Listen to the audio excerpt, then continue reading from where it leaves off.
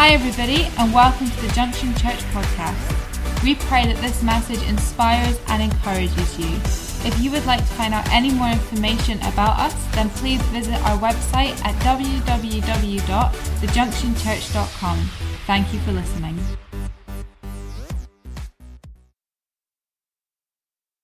You know, when we're believing God for an adventure, when we're believing God for the fulfillment of what He's written upon our lives, what we get in our mind's eye is a destination.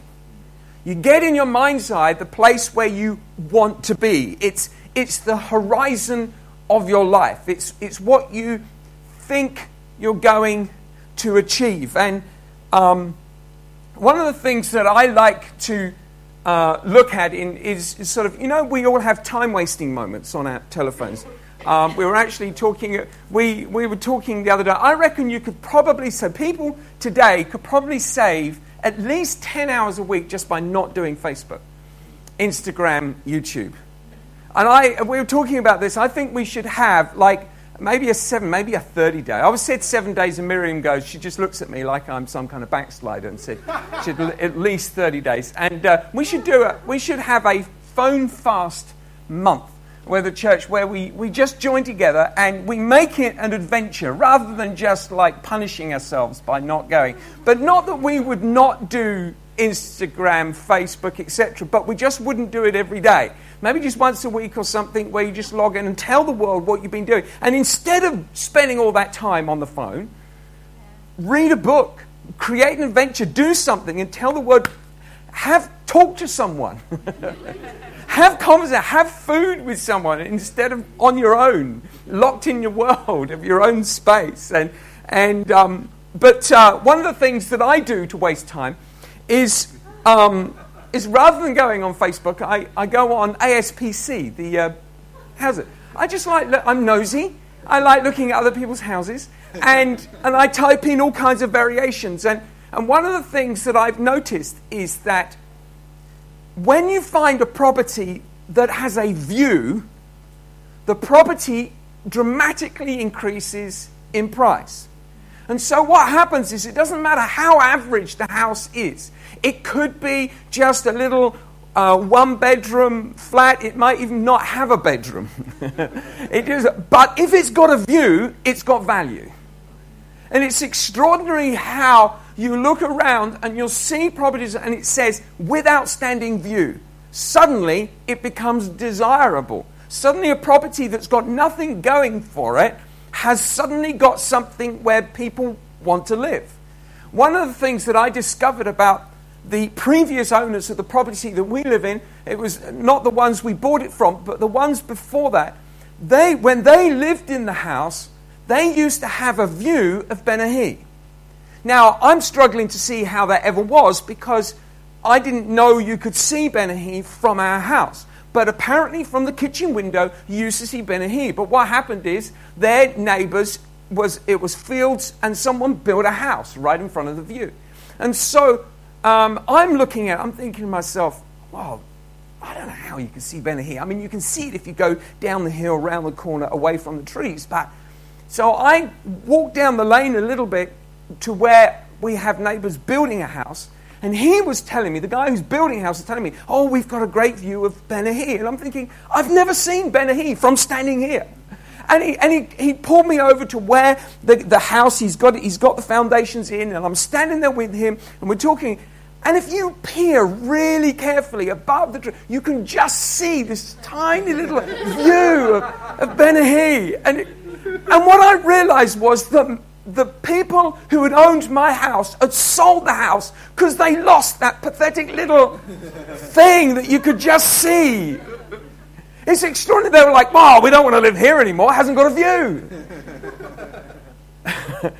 It's amazing what people will do to get some horizon on their life, to be able to see just a little bit further, to be able to know where it is they can go. And you know, this reminds me in Joshua chapter 7, how important it is to keep our destination, our horizon in mind, to understand how important it is that we can get a hold of where it is that we are going. Now, in Joshua chapter 7, we're going to read from verse 2, and this is a story of Joshua taking over or trying to take over Ai. Now, Joshua sent men from Jericho to Ai, which is near Beth-aven, east of Bethel, and told them, "Go up and scout the land." So the men went up and scouted Ai. After returning to Joshua, they reported don't send all the people, but send about 2,000 to 3,000 men to attack Ai. Since the people of Ai are so few, don't wear out all our people there. So about 3,000 men went up, but they fled from the men of Ai. The men of Ai struck down about 36 of them and chased them from outside of the gate to the quarry, striking them down on the descent. As a result, the people's hearts melted and became like water. Then Joshua tore his clothes and fell before the ark of the Lord with his face to the ground until evening, as did the elders of Israel as they put dust on their heads. "Oh Lord God," Joshua said, "why did you ever bring these people across the Jordan to hand us over to the Amorites for our destruction? If only we had been content to remain on the other side of the Jordan." Now, we know why. If we know the end of the story, if you don't know the end of the story, that's good. I'll keep you hanging on. But we know why that Ai fell. But if you take that out of the equation, the loss of Ai, even so, is still a puzzle. The men of Ai are few. And Joshua has sent 3,000 men to go up and take the place and take them. Now, in the resulting battle, they lost 36 men. Now, I'm not a great battle strategist. I've read a few books about war. I don't reckon 36 is a lot of men to lose. I mean, I'm sure the men who were losing their life felt it was, but in a battle of 3,000 men, 36 doesn't sound like they've all been slaughtered. But it says that the men of Ai came out of attacked him and they ran away. These men weren't killed and then they ran away. They were killed running away. So the children of Israel lost the battle even before it even started. And they lost it because they had misunderstood how they were going to possess. They had not understood that the horizon that they were looking at is different when you get there. When you have a perspective of the problem with horizons or the vision of your future is that it's seen from a distance. And when you get there, it's different. So you've got to understand, when they got to this place of possession, they didn't understand what they were really dealing with, and their hearts melted. And their hearts melted because, let's face it, up till now, God had promised them a land flowing of milk and honey. They'd had this prophetic word. God told me we're going to take the land. And if God is for us, then no one can be against us. We all say that, don't we? We go, if God's for us, if God said we can do it, then we'll just do it, and God's with us, and we will succeed. We can't fail because God's with us. I hear a lot of Christians talking about that. I see a lot of Christians fail too. And so here they are. They're saying if God is with us, and not only do we understand that they had misunderstood what was really going on, but they had with them the evidence that God was with them. After all, they haven't had to fight anyone at this point. They've just taken Jericho. Well, how do you take Jericho? Well, they walked around a bit, shouted a bit, and all the walls fell down. So they have this track record. God's with us. How easy can it be? If God's with us, then it's easy. And the thing is, God does make some things really easy. We just walk in, possess the land, and go, whoa, this is how it's going to be. Well, I've got news for you. It isn't always like that. Sometimes you've got to fight for it. And here's the problem. They hadn't fought anyone for anything. They just walked in, taken over, and suddenly now they've got to stand up and be counted. And they hadn't taken that into the equation. They didn't understand what the fight was really all about. And so what happens with our lives is that we have to get an idea that the perspective of our horizon changes the moment we step into it. The moment you step into your horizon, it changes. And it changes because you're in it. The moment your life enters the place where you want to possess, your presence changes everything that's going on around it. And so it's no longer just the case of you turning up and God giving it to you. You see, we have to understand that we are imperfect people that have the ability to screw up a perfect plan. God had created for them a perfect plan. He had promised them the land. His plan was perfect. They were imperfect. An imperfect person walking into a perfect plan will ruin it. Here's the thing that really amazes me about this story. It's Joshua's reply. Oh, God! Why? Why did you even let us cross the Jordan? As far as Joshua's concerned, he's had 36 men die, and he's even questioning the value of why they even possess the land in the first place. He's prepared to throw away the whole jolly thing. One small disaster and he wants to walk away from it. He's going, God, why? Why did you let us down? Why lead us over the Jordan if you're just going to walk away from us like this? We've been defeated. This is terrible. This is a dishonor to your name. How foolish do we look? We can't do this anymore. We've been destroyed. He's putting dust all over his head. He's ripping his clothes. He's weaving snots pouring out of his nose. It's the end of the world for him. And it's the end of the world because it didn't work out as he thought it did. He kind of lost. He'd assumed that he pursued the wrong path because the results he's experiencing at that moment were not what he expected. Here's the thing with your life. The moment something goes wrong, people go, oh, well God can't be in this then. Oh, we've made a terrible mistake. Whoa, let's take a step back from that equation, shall we? How did you get to that point? How did you get to the point where it went wrong? Was God with you up to that point? I'm pretty sure he was, otherwise you wouldn't have been standing there. You with me? When it went wrong, up to the point that it went wrong, you were happy. You were going with God, you were happy. And while you were happy, you had testimony that God was with you. You had evidence that God was with you. Joshua had evidence that God was with him. He'd already crossed the Jordan. He'd already taken Jericho. He'd had the most extraordinary miracle in the history of battle warfare. No one had ever seen anything like it. They had defeated them with trumpets. It's like a Rizzle Kicks song, isn't it? It's now everyone is going, Rizzle who? Check him out, great band. Anyway, so what happened is God had been with them right up to that point. He had been with them. So if God was with them, then the problem wasn't with God.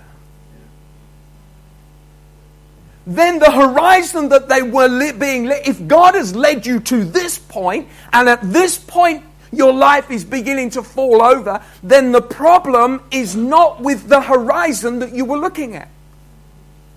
If you're believing God for something, and then to come to the point when you're believing God, and at that point things begin to fall apart, and God had led you up to that point and now it's falling apart, I can assure you there's nothing wrong with the dream. Because if there was something wrong with that dream, God wouldn't have led you to that point. You wouldn't have got off the starting block. We've been in this ministry now, as you know, we celebrated 20 years in March. God has been with us for 20 years. He's led us here for 20 years. I'm pretty sure God's with us. I've seen people launch out in things that God is not with. And I reckon that by human endeavor, determination, pig-headedness and pride, you can go between a year and 3 years working it out yourself. By which point you will realize you screwed up. All right? Between a year and 3 years, you can really screw your life up. Right? It's just a thing. It's right. It's not in the Bible, by the way. It's not a doctrine or a theology. You might have worked it out after 6 months or something. Let's hope you do. But some people just go, God's called me to do this. And you're like, oh. And, and 3 years later, it's like, come on then, cry on my shoulder. There. Let's try again, shall we? But let's get God in the factor. And so we know that in the course of our life, we can make mistakes. But here's the thing about the horizon. The journey you take to that horizon, God is always leading you. Children of Israel made some mistakes in the desert. It meant they were on a 40-year detour, but they're still on the way to the horizon because God promised it to them. Here's the next point. It doesn't matter if you screw up, actually. It doesn't matter if you've made mistakes. Because the horizon that God has promised is the horizon that He is leading you toward. It might take you a little bit longer, but you'll still get there. You'll still get there. Caleb and Joshua were 40 years of age, and then when they're 80 years of age, they're walking in and possessing the land. So here they are at 80 years of age. It took them an extra 40 years, but they still got there. You've got to understand, it doesn't matter if you make mistakes. So it's not the problem with the destination. It's not even a problem with some of the decisions you've made along the way to get there. Because sometimes when you come to a junction in your life and you go, shall I go left or shall I go right? And God is saying, I think you should go left, but you go right. That's the other way around, by the way, isn't it? Notice that my hands, I was doing it on your behalf because this is I said to a man, this is a detour part, it's got nothing to do with the message. This guy, I was going for a walk with Boaz and I were on a bike ride, and this guy turned up and said, can you tell me where North Lodge is? Now, North Lodge was just down the lane on the right. And I'm going to him, look, just keep going down this lane through the farm, just keep going through the farm and it's on the left. And then as he drove away, I went to Boaz. I just said left, didn't I? I'm sure he'll work it out. He's got I'm kind of dyspraxic. I don't know whether my left and right. So. Anyway, you come to a junction in your life, and in that junction you go left, and God said right, or the other way around. Doesn't matter which way. There was a sense there was a good way and there was a bad way. Well, you know what happens. God will lead you back onto the path. Just might take you a little bit longer. So we have to understand that God does lead us. So what was the problem with the children of Israel? Where was their defeat if it wasn't necessary, even their strategy?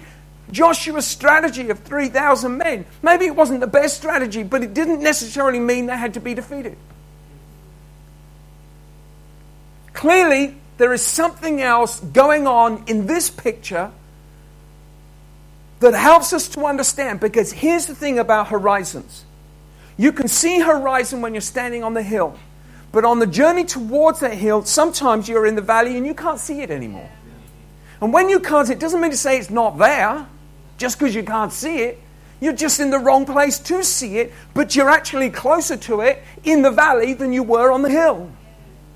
And so sometimes you're going through valleys in your life, and you can't see the promises of God. You can't feel, because in the valley, all you're faced with is the hills, the trees, the houses, the things that are hindrances to you. And you're seeing those things, and you have to deal with those things. And that's the things you have to deal with. Sometimes you've got to forget about the ultimate destination and just deal with the now. But the destination is never taken away from you. See, God's promise on your life is never taken away from you. We've got to understand that God wants us to come to a point where we learn how to journey with Him, keeping our eyes on what He has promised. He is with you up to this point. I spoke this a few months ago. In fact, it could have been last year. God got you here. He will get you there. He got you to this point. He's going to get you to the next point. But we're going to learn we are not robots following a computer program. We're people who know how to screw up. And our ability to get to the horizon and get to where God has promised is for us to recognize the weakness that's going on in our own heart and see what causes the problem. Joshua, he puts the blame back on God. God, why? It's always a good place to start, isn't it? God, why? Why, God, why? And God goes, well, I'll tell you why. And it's nothing to do with me. I didn't cause this problem. You know what? Sometimes there are issues in our heart. You see, what stopped the children of Israel wasn't strategy, it wasn't even bad decisions, and it certainly wasn't the vision. It was the condition of their heart. The condition of your heart is the very thing, and in fact, I would say the only thing that will stop you from possessing where God is calling you to go.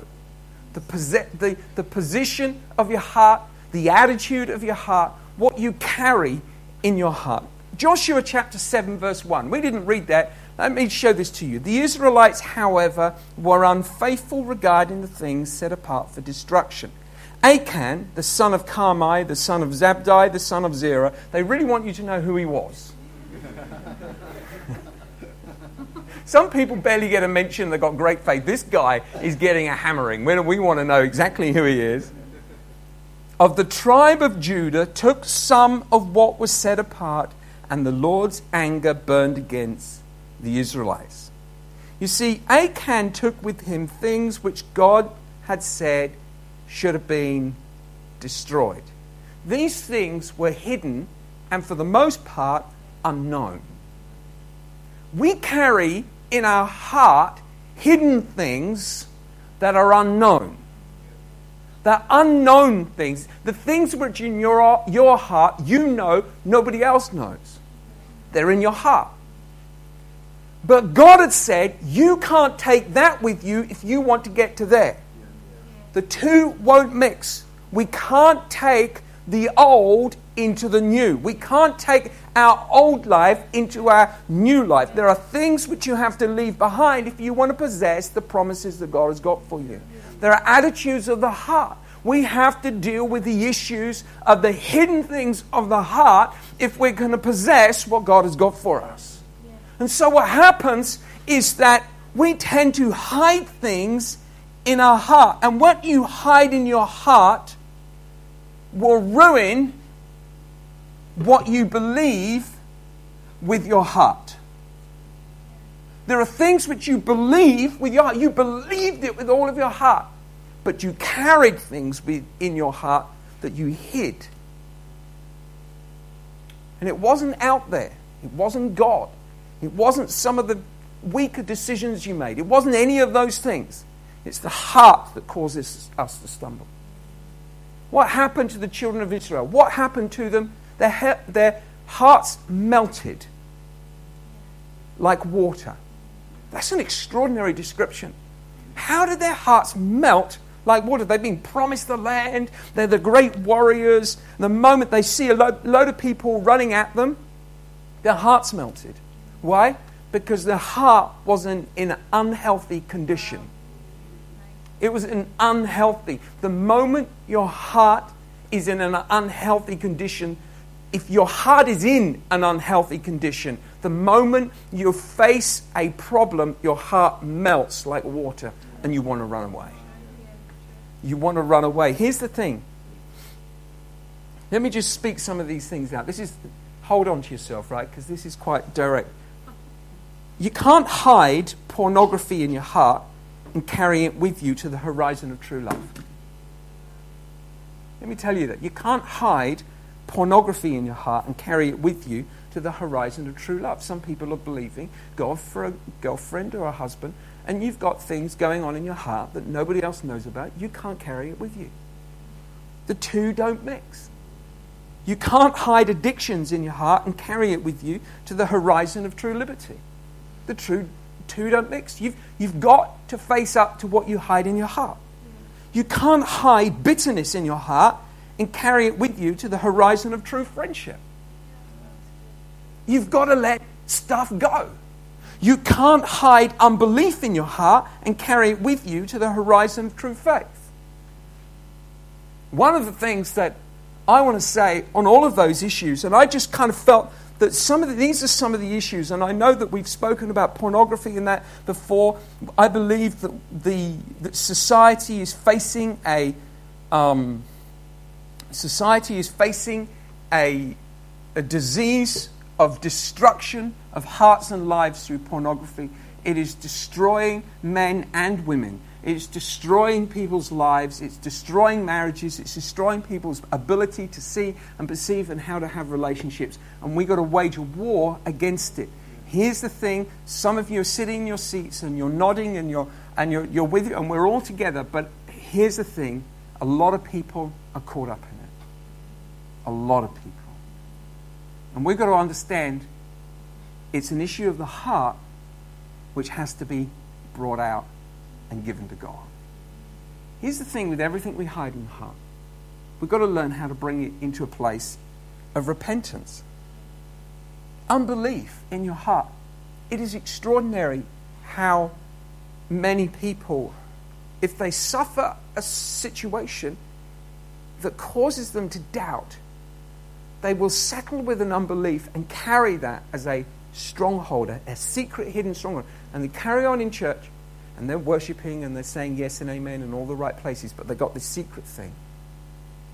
And that secret thing will stop them from actually entering in to what it was that God, because the moment you need to exercise true faith, that unbelief that you packaged up in your heart and put into a special place will reveal itself and trump any faith that you could have had. And so the only way is to come back into a place of repentance. I wrote on Facebook that repentance is the greatest highway to grace. It is the greatest avenue, in fact, I think I wrote, repentance is the greatest avenue to grace. It is the quickest way in which we can possess. Now, when Jesus came, it says of Jesus' ministry, as it's starting in Matthew chapter 4 and verse 17. This is what it says of Jesus. Then Jesus began to preach, repent, because the kingdom of heaven has come near. Now, check this out. Repent, for the kingdom of heaven has come near, or is at hand. Jesus is saying to them, the horizon that you're believing for, keep that scripture on the wall, the horizon you are believing for is near you now. So let's deal with all the things that disqualify us from entering into it. Let's repent. Let's just deal with all of it. Let's just clean it out of the way. Because the horizon belongs to you. The promise belongs to you. God hasn't changed his mind about what belongs to you. He hasn't changed his mind about what you should be entering into. He hasn't changed his mind about the things that you are called to. He hasn't said anything less about you, even if you have carried in your heart all kinds of hidden things that you dare not tell a soul about. It doesn't matter if you haven't told anyone, it doesn't matter if you haven't. God still hasn't changed his mind, even though you haven't even repented. He still hasn't changed his mind about you. But for you to possess them, the only way to possess them is to come back and say, God, I'm just sorry. Repentance sweeps away. Sorry, repentance is the way. It is the jet wash that cleans out the garbage that stops us from entering in. God does not want you to take the old into the new.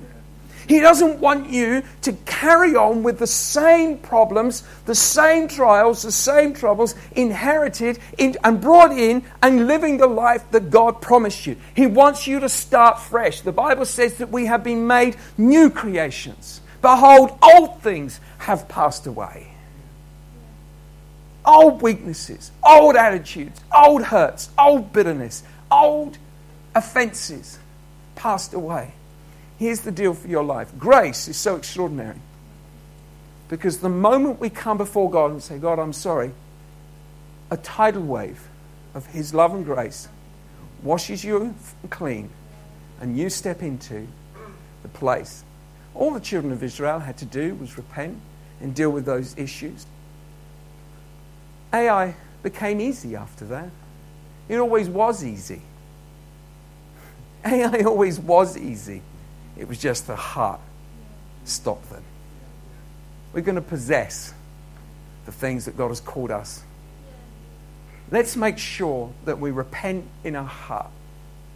It's not popular to talk of repentance because we just like talking about grace.